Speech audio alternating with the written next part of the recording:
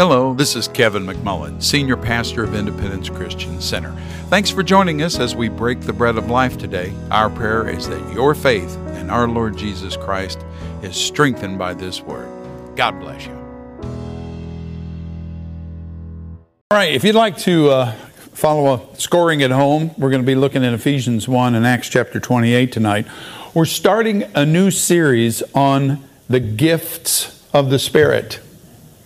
The reason we're doing this is because I believe we are already crossed the Rubicon, so to speak, or the threshold of beginning to see the power of God manifest in His people in a way that we haven't seen in many decades. And I, for one, am hungry for that. How about you? All right. And, back in the Old Testament, Solomon said, how many of you have ever read Ecclesiastes? How many of you have asked the Lord to help you get through Ecclesiastes? Because it can be, after a while, it's like, he says some good things, but it just can't, it's like he's down in the basement digging holes. And the reason for that is because Solomon, the wisest man in the world, and this was obviously before he derailed, but could see the depravity, the emptiness, the need of the human condition, but he could see no way out of the predicament because, Paul tells us, that was hidden from them. Now, it does show up in a measure in Jeremiah and Ezekiel, which, they're two of the later prophets, but they're the exilic, if you want to call it that, prophets. But, think about the things that he says. There is an evil I have seen under the sun. Or this, that, and the other thing, striving after wind. Everybody winds up dead. He clearly saw the fallenness of humanity, but with no answer in sight. And to his credit, he did say that serving the Lord was the best way to walk out your life. When Jesus came, the reason he came was to change all that. And Jesus is the game changer. He's the watershed. In fact, Matthew chapter 1 and verse 23, quoting the Old Testament no less, says, "Behold, a virgin," Isaiah, "the virgin shall be with child and shall bear a son, and they shall call his name Emmanuel," which translated means God with us. God with us in a very special way. This was a miraculous intervention of God Himself entering into time and space for our benefit. John chapter 1 and verse 4. "And the Word became flesh." The same Word that appeared to Moses in the burning bush. The same Word that walked with Adam in the cool of the day. Somebody might say, well, I thought that was God. It is God, God the Word, who walked with Him. Because John tells us no man has seen God at any time, and clearly Adam saw somebody. So this is what the Jews used to call Yahweh number 2, or visible Yahweh, the Word. The one who appeared to Abraham, the one who appeared to Gideon, the one who appeared to so many saints, to Jacob and so many in the Old Testament. And it says, "And the Word became flesh and dwelt among us, and we saw His glory." Get ready to see the glory of God again. Hallelujah. Glory as of the only begotten from the Father, full of grace and truth. By the way, when you teach on a doctrine of grace, be sure to include truth. I'll just leave that hanging out there. Jesus ate, Jesus drank, He perspired. Does everybody know what perspired means? He sweat. What is it? Horses sweat, men perspire, and women glow. That's what I was told when I was a kid. He shivered when he got cold. He got dirty. There were times you could probably, as I've heard one preacher say, you could smell him coming. Because he was completely human. He became fatigued. He was disappointed at times. He was elated at times. Why? Because he did not just emulate humanity, he became humanity. Fully God and fully man.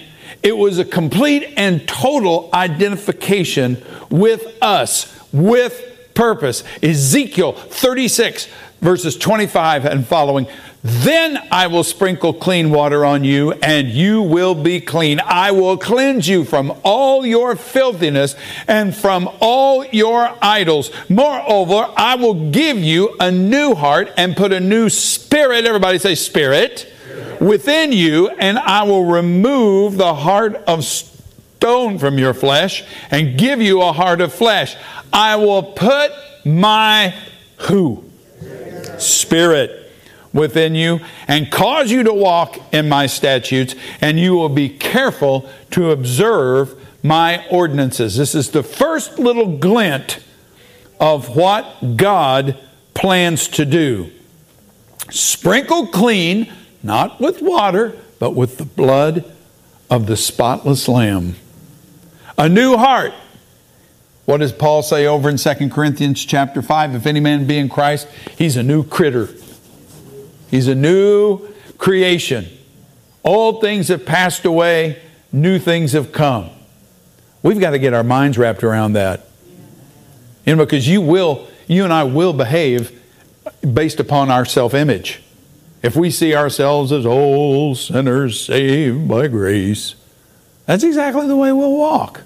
But if we see ourselves as a new creation, and we see 1 Corinthians chapter 1 and verse 30, that Christ Jesus has been made to us wisdom from God and righteousness and sanctification and redemption. Hallelujah. And we walk that out, well, I'm telling you, that'll be a different life, wouldn't it? Amen. A new heart.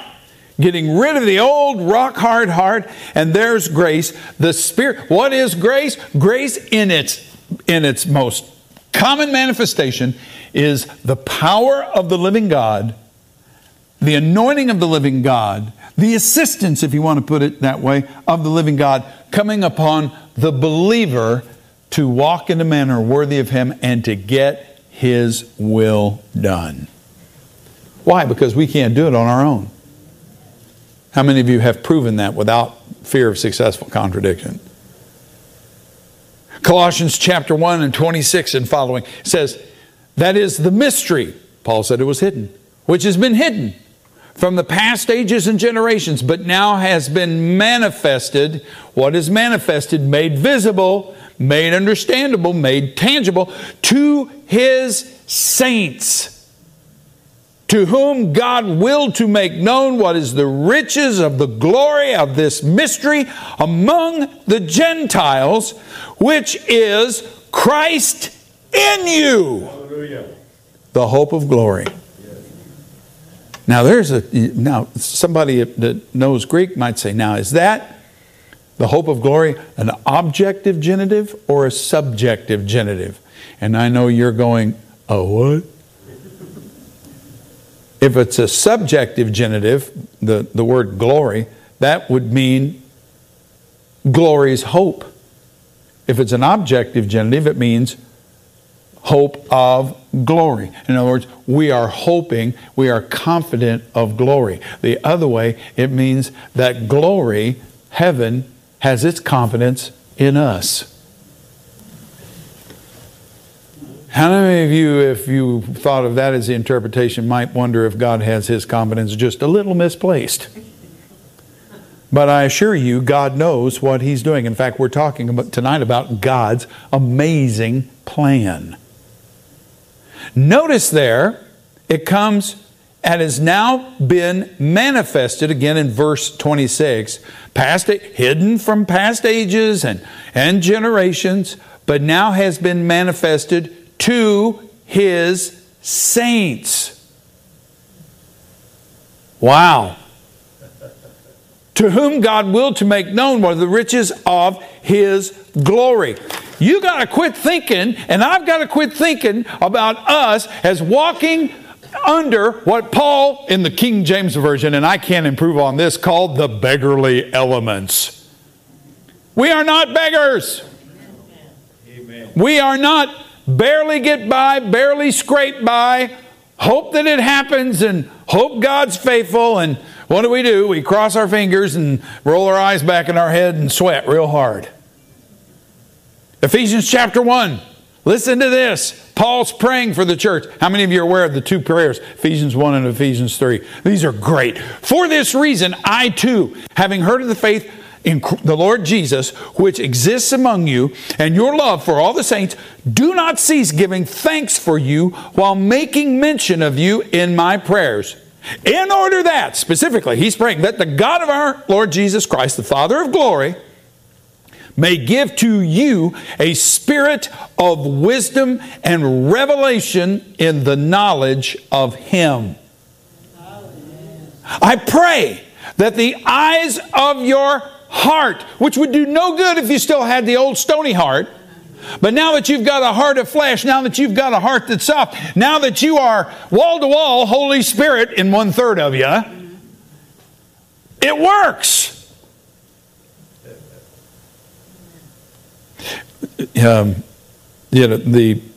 When I was in the military, they were just beginning to use lasers for communication and range finding and stuff.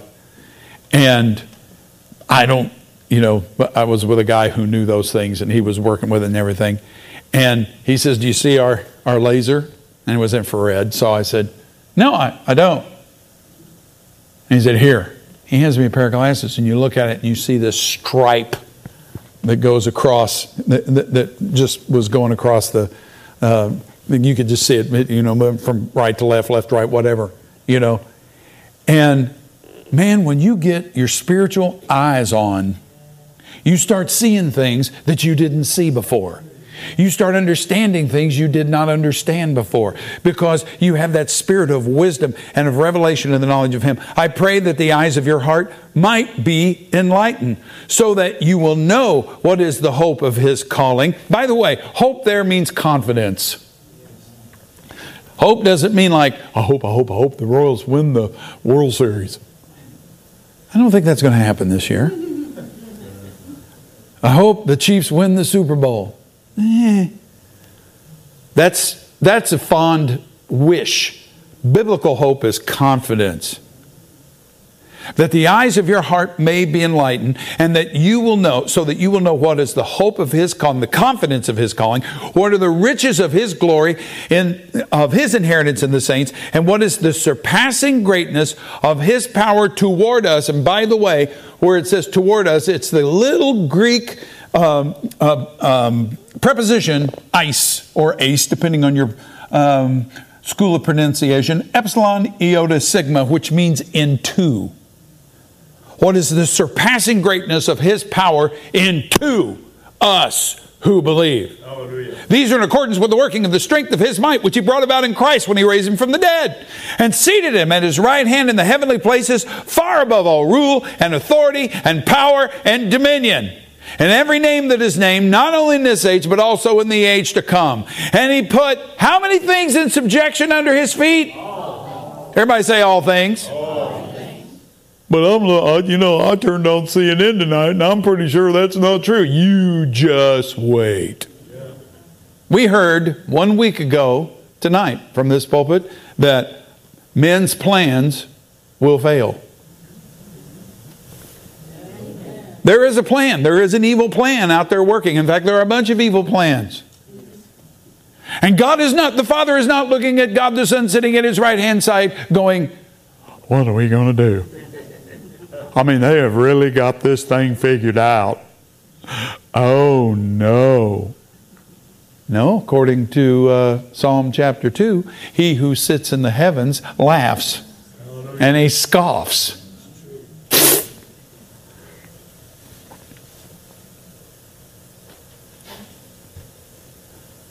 Now, here's something that's really hard to get your head around.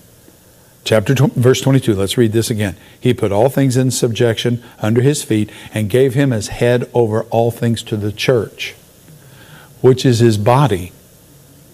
The what? fullness of Him who fills all in all. It's a very special word in Greek, pleroma. It means completion, all of Him. If you want to know where Jesus is on this earth, the Bible says the fullness of Him is His people. His people. It is through His people He walks the earth. It is through His people, His body. Yes. That is, what is God's plan? His people. Amen. If you want to find the power of God, I know this. I mean, there are people. Does the church look pretty emaciated in North America right now? Yeah. But not the remnant. And if the church, if you want to find the power of God, you need to find a believer. Amen.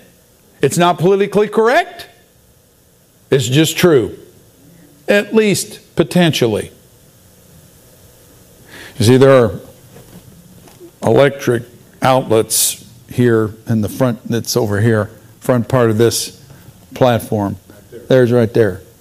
And is there electricity flowing through that? The answer is no, because there's nothing plugged into it. And so we say the power there is potential. And guess what? Every one of us is potential. Paul is praying that they would be aware of it. That we are His hands, we are His feet, we are His lips. The church is not just an organization. It is that, but it is also an organism. It is living, it is breathing, it is alive. Alive with the life, at least potentially the power, and the gifts of God. Yes. The fullness of His power. Paul, in Ephesians chapter 3, verses 8 and following, says this: "To me, the very least of all saints, this grace was given, to preach to the Gentiles the unfathomable riches of Christ, and to bring to light what is the administration of the mystery, which for ages has been hidden in God." Well, that's, what does that mean? To bring to light, to show, to demonstrate what is the administration of the mystery. What was the mystery? Christ in you, the hope of glory. What is administration? It is the application. It is the deployment. God had a plan, and it was mysterious to people. He didn't reveal it. And Paul says, my job is to make it evident, plain, understandable for everyone to know what God is doing. Keep going here. What is the administration of the mystery, which for ages has been hidden in God, who created all things, so that the manifold wisdom of God might be made known through the Scripture? No. Through whom? The church. Everybody say, through us? To the rulers and authorities in the heavenly places. In other words, the devil doesn't know what God is going to do until one of God's kids actually does it. Right on. He is, who knows, I'm telling you, the man, and not just that, the manifold, I got to draw this. When I was a kid, the guys who had money and wanted to make their cars go fast, this was before fuel injection, we had a manifold that stood way up over the motor, and they called it a tarantula. How many of you remember the tarantula? We had to put, if it was big enough, you had to put a little lunchbox on your hood. And you had all the air was coming in here. But what happens is you have these runners that take the fuel and air mixture and distribute them to the cylinders. This would be called the intake manifold. It's splitting, right? And we have, and when the exhaust goes out, you have what's known as the exhaust manifold. So in other words, each cylinder is pushing out the exhaust and through a manifold. If it's a V8, there's 4 on this side and 4 on that side, and they go down and, get in a larger pipe and hopefully dual exhaust. If not, it's really choked. I want you to see that God doesn't do everything through one person. It's manifold. Amen. You have in the ministry of the apostle, prophet, evangelist, pastor, and teacher. And God has all kinds of giftings and all kinds of things He's doing through people. And He doesn't give it all to any one person. In fact, He doesn't give half of it to any one person. He wants to manifest Himself through everyone. He wants to move through everyone. If you're waiting and I'm waiting for God to start moving through a bunch of superstar Christians, I'm here to tell you, you're gonna miss the boat, because God wants to use you at Price Chopper. Amen. He wants to use you at Walmart, Target, wherever. At the office. And get in trouble with, anyway.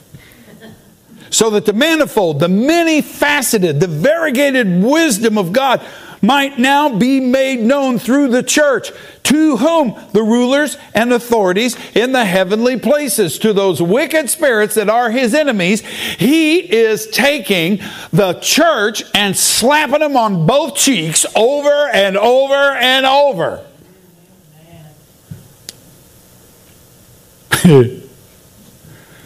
I just had a mental vision of Pigpen. Does everybody remember Charlie Brown? Remember the character Pigpen? Remember that whenever Pigpen would walk, there's this little cloud of dust after him, because Pigpen apparently never took a bath.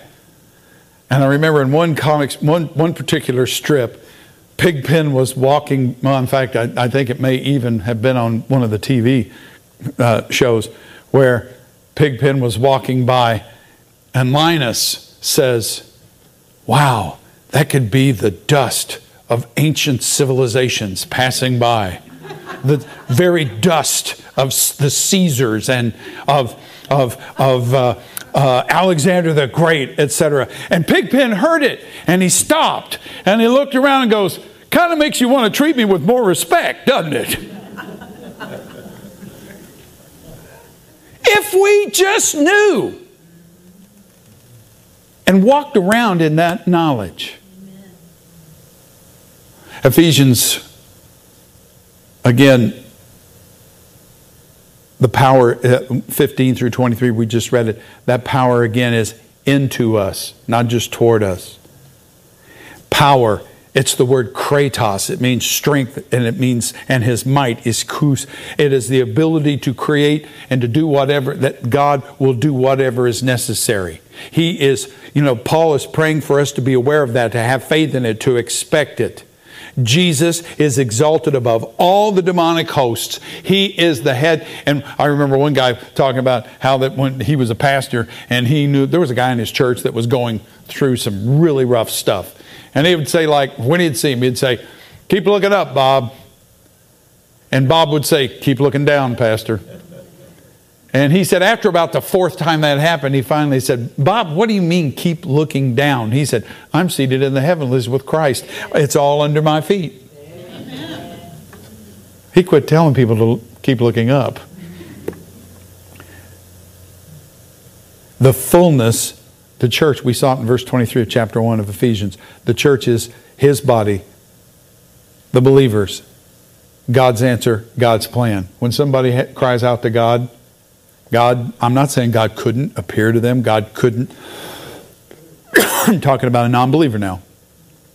He's going to put a believer in that person's life. Yes, amen. And if you want to find the power of God on earth, find a Christian. Everybody say amen. Amen. Paul's task was to make that obvious, to make that manifold wisdom of God known. 1 Corinthians chapter 2, verses 6 through 8. Yet we do speak wisdom. Wisdom among those who are mature.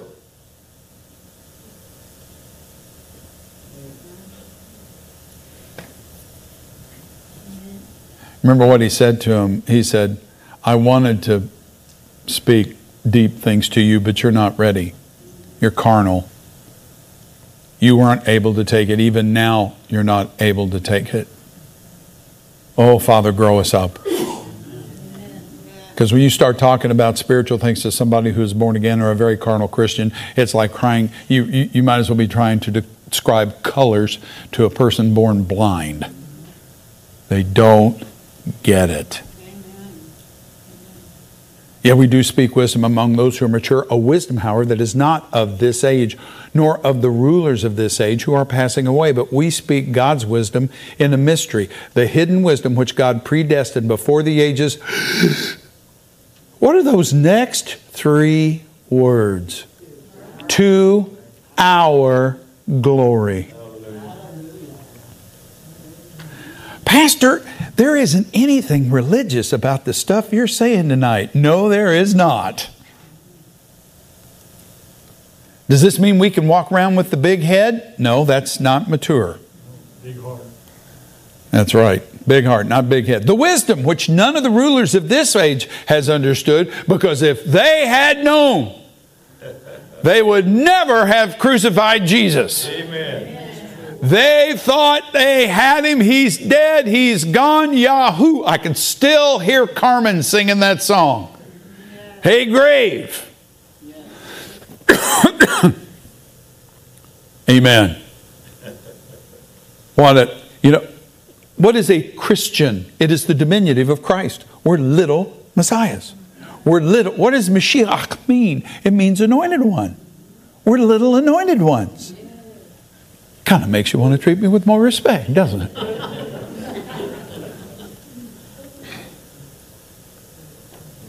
it? I'm telling you, the enemy has been around a long time, and so he sees certain things and can predict certain things. But he really doesn't know where the next hit is going to originate, because God keeps him guessing. We sing it, that God is unstoppable. He is unpredictable, except within the confines of the Word. And there is no defense against him through the church. Amen. God did something the devil thought completely impossible. 2 Corinthians, again, where it says, He predestined, which God predestined before the ages, to our glory. Go a little bit further into 2 Corinthians chapter 5. Therefore, we are ambassadors for Christ. Now, that word ambassador actually can be translated with equal accuracy, legate. Legate, legate. You might say, what's the difference? Huge. The ambassador, as we see them today, would go, let's just say that I was, or you, or the ambassador to Poland, or the ambassador to Germany, or Japan, or some other country. And whenever you speak to the head of state, or to the Japanese, or German, or Polish, whatever government, you are speaking on behalf of the United States government. That said, they may ask you a question to which you do not know the answer, and you would have to say, I'm going to have to check with Washington. And a situation may arise. Now, but we live in an age of modern communication, quick communication, etc. In the Roman times, they did not have such communication, because things that happened in the Holy Land, it could be weeks before, if they sent immediately information, it could be weeks before Caesar or the Senate would find out what's going on there and send a reply of what they want done. And so a legate was given not just the ambassadorial authority, but was given authority over the troops to respond as he or she, but usually he, saw fit. He was given not just the ability to respond, he was given the ability to mobilize the forces, the resources of Rome to take care of whatever had arisen. We are legates for Christ. Legates for God. We beg, and so he says, through God, we are making as though God were making an appeal through us. We beg you on behalf of Christ to be reconciled to God. He made him who knew no sin to be sin on our behalf, that we might become the righteousness of God in him. I want you to think about that. That's why Jesus came, because the Holy Spirit cannot dwell in a filthy house. And so our sin has been wiped away. It has been propitiated, paid in full. It has been expiated, wiped completely away, justified, just as if I'd never sinned. And God can even use a baby Christian who's a complete mess. Man of God used to tell a story about a fellow for whom he went to pray. And he went to pray for him, and the Lord said, don't pray for him. He'll never have, he said he's been a Christian for 36 years. He's never lived right more than 3 weeks at a stretch. He'll never have a better time to die. Let him go now. And so he even said to him, he said, I once healed him from a broken back when he was living in adultery. Think about the mercy of God. He went and verified the story, talked to the family, said, you know, the Lord told me that he got healed of a broken back when he was living in an adulterous relationship. And they said, oh yeah. He broke his back. He was in all kinds of traction in the hospital. The doctor said, you know, we're not sure you're ever going to walk again and everything. And this guy said, I'm going to get up off of this bed and walk because God's going to heal me.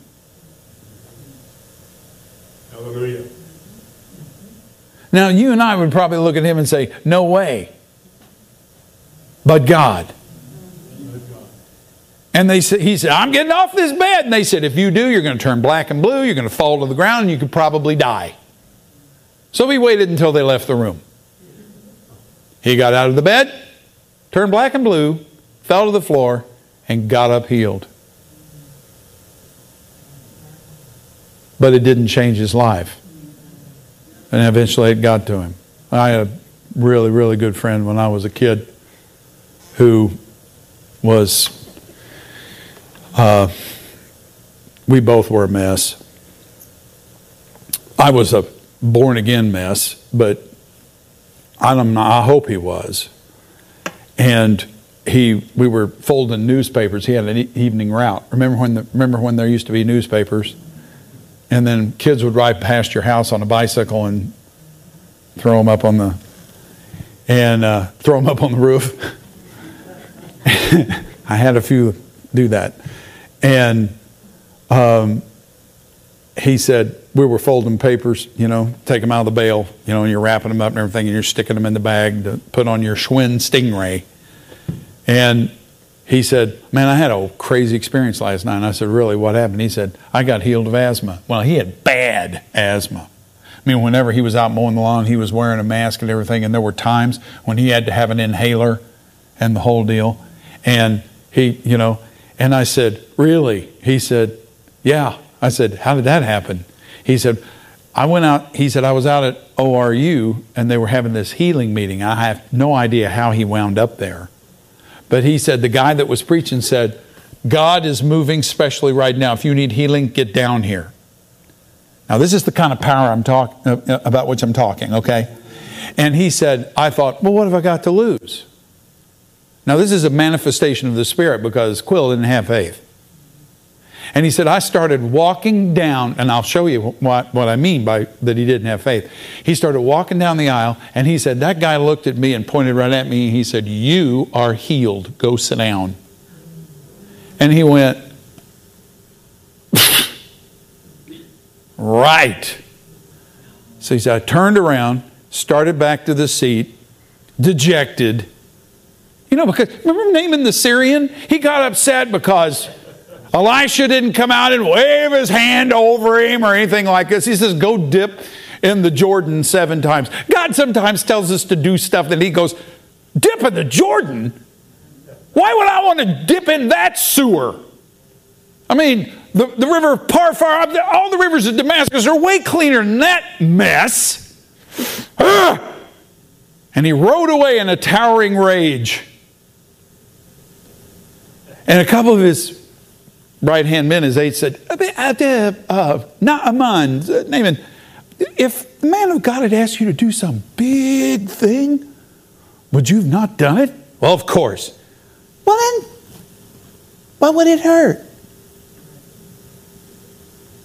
Except it might be a little humiliating. So he goes down to the Jordan.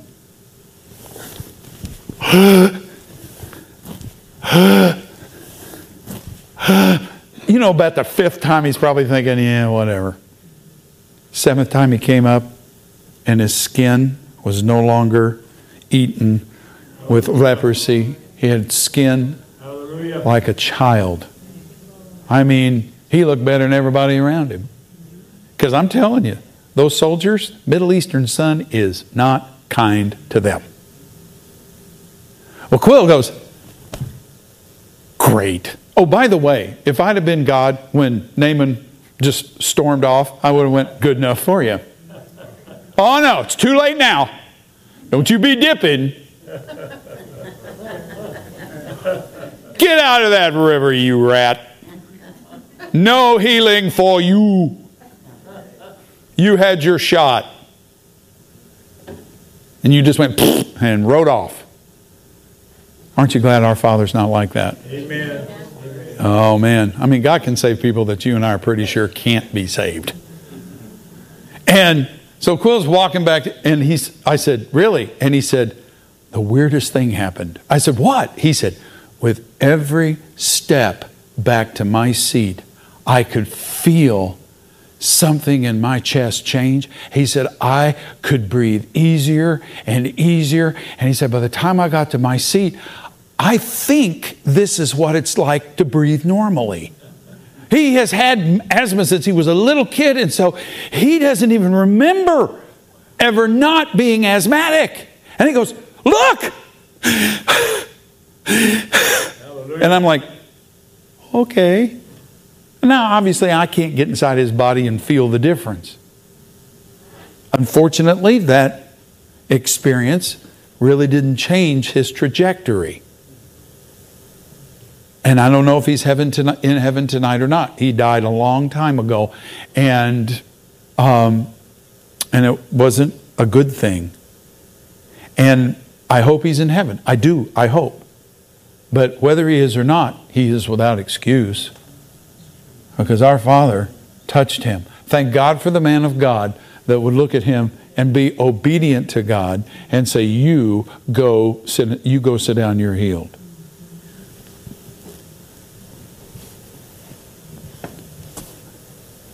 The enemy, we are to be ambassadors, but to the enemy we're something very different. To the world we're ambassadors. To the enemy we're agents. We're operatives. We're soldiers doing violence to his dominion and his plans. Healing the sick, raising the dead, casting out demons. Yes.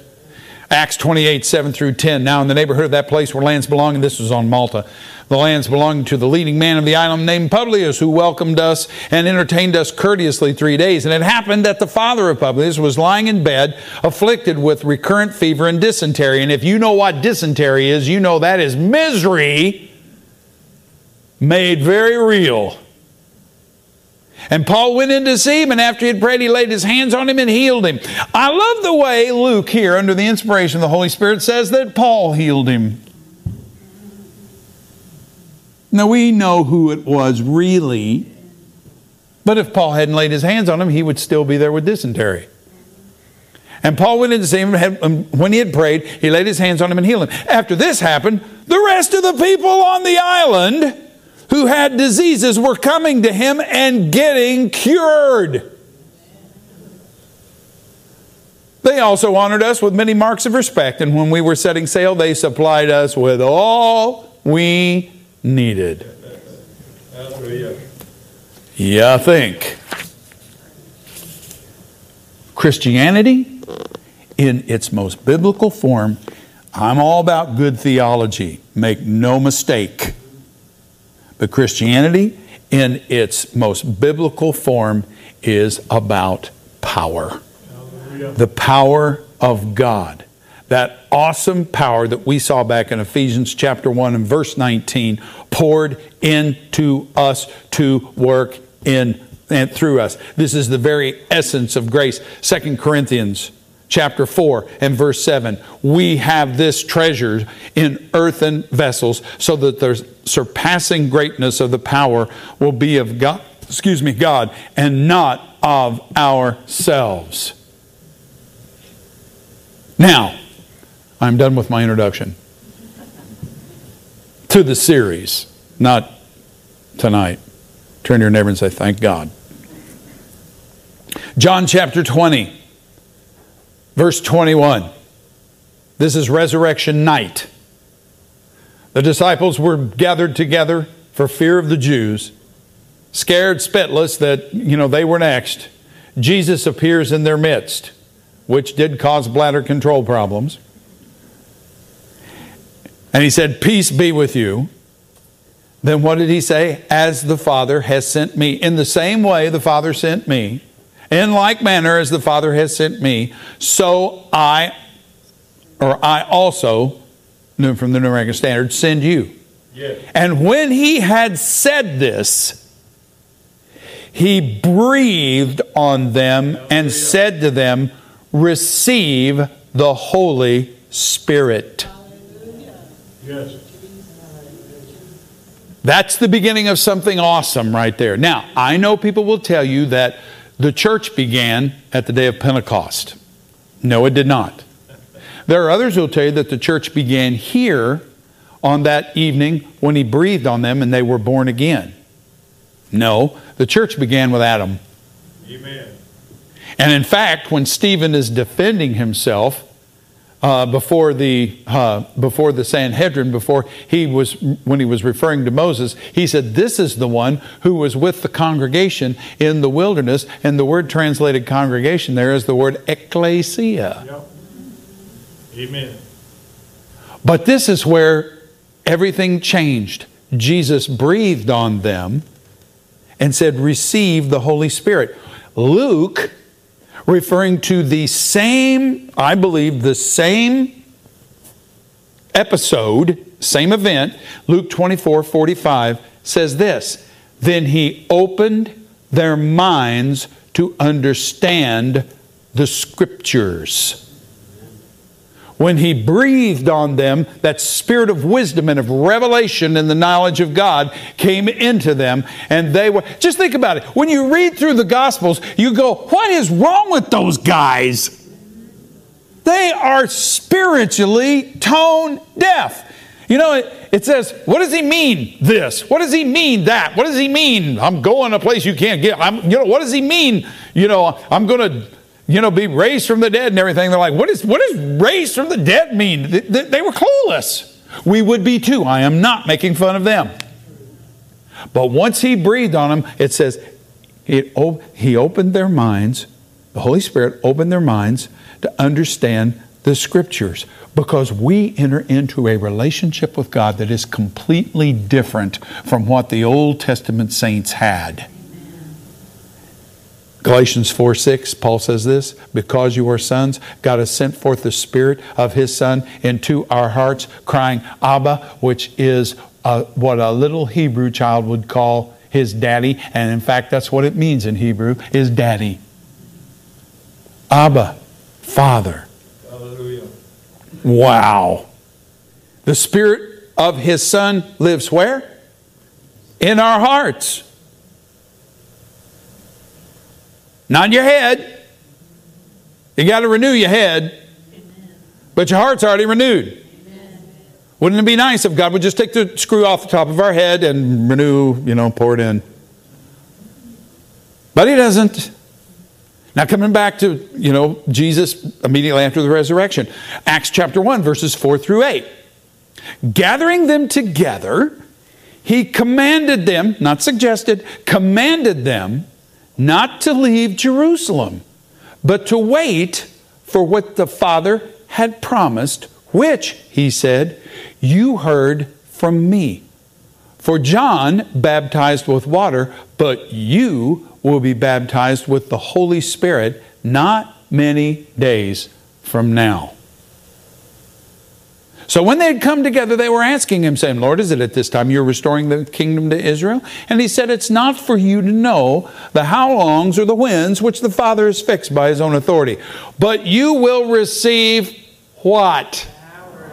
Everybody say power. Power. Oh yeah. You will receive power. You know, we rented a car in Denver one time. I think it was a Chevy Impala.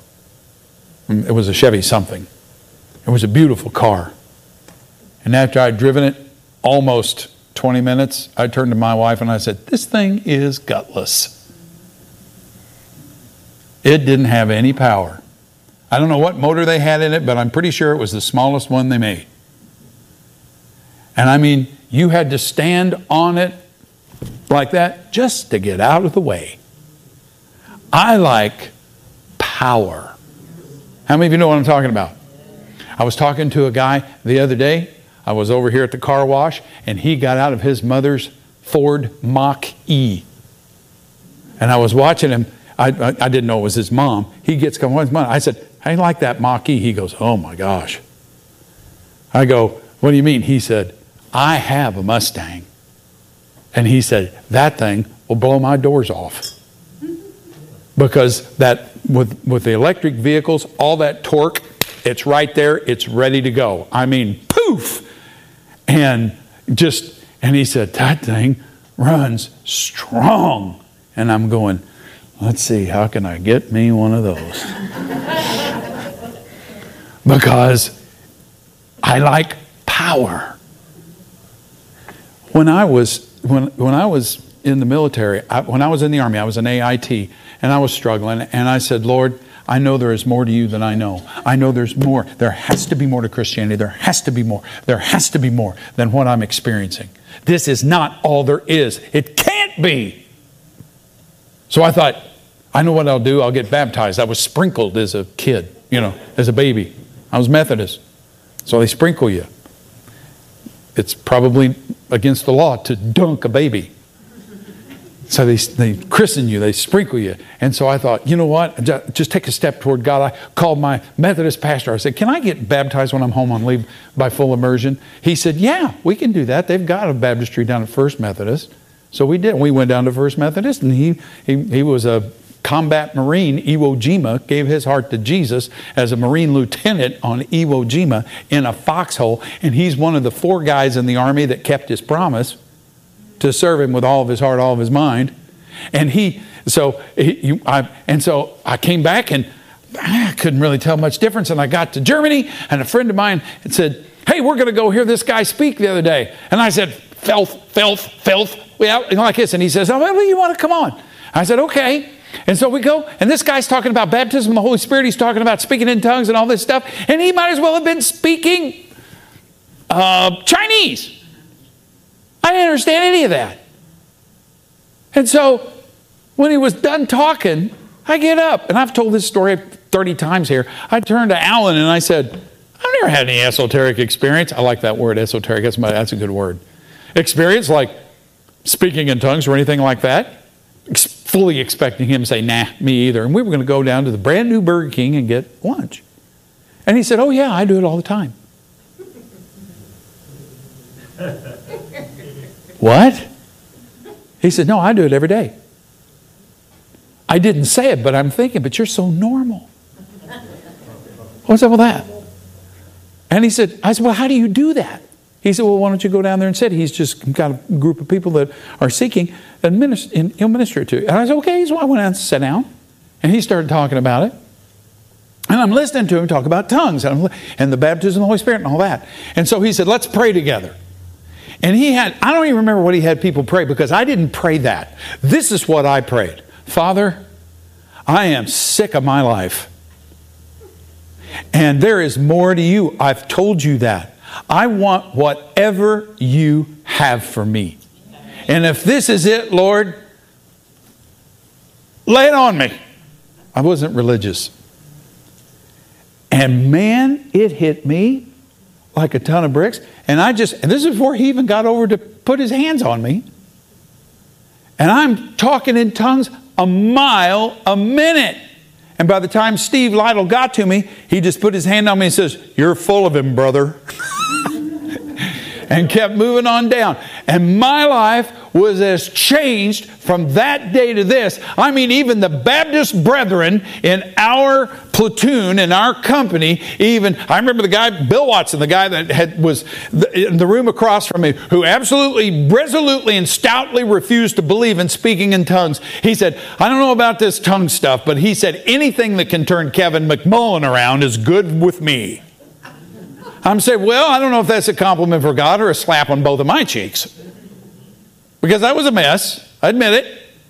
But it just went, whoosh, changed the way I talked, changed the way I saw the world, changed everything. That's what Jesus is saying. Do not leave Jerusalem without it. Went from being powerless to walking in a, I've never looked back.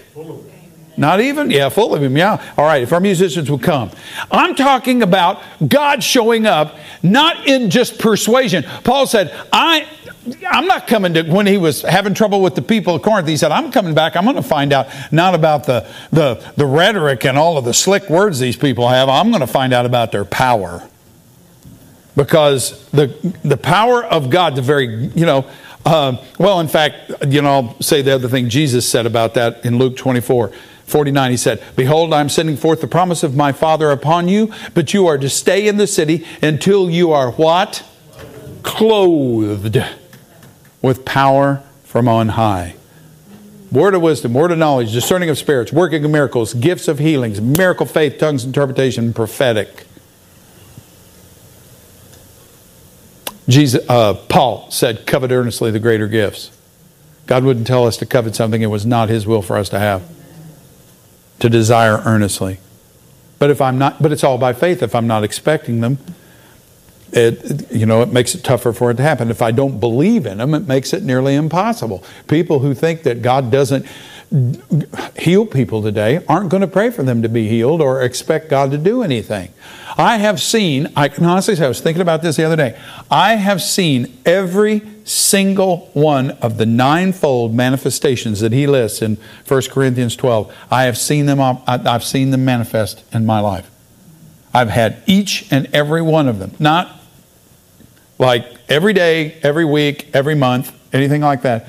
But I've had word of wisdom, I've had word of knowledge, I've had discerning of spirits, I've had working of miracles, I've had gifts of healings, I've had miracle faith. I've had every one of those things happen at least once.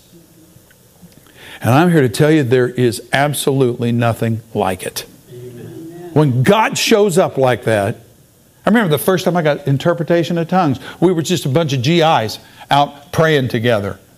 And one guy started speaking in tongues. We were praying in tongues most. And as he was praying in the Spirit, all at once, I understood him like he was speaking English. And I'm like, "Oh, this is cool. Wow." I wasn't sure what was happening because my pastor hadn't taught me yet.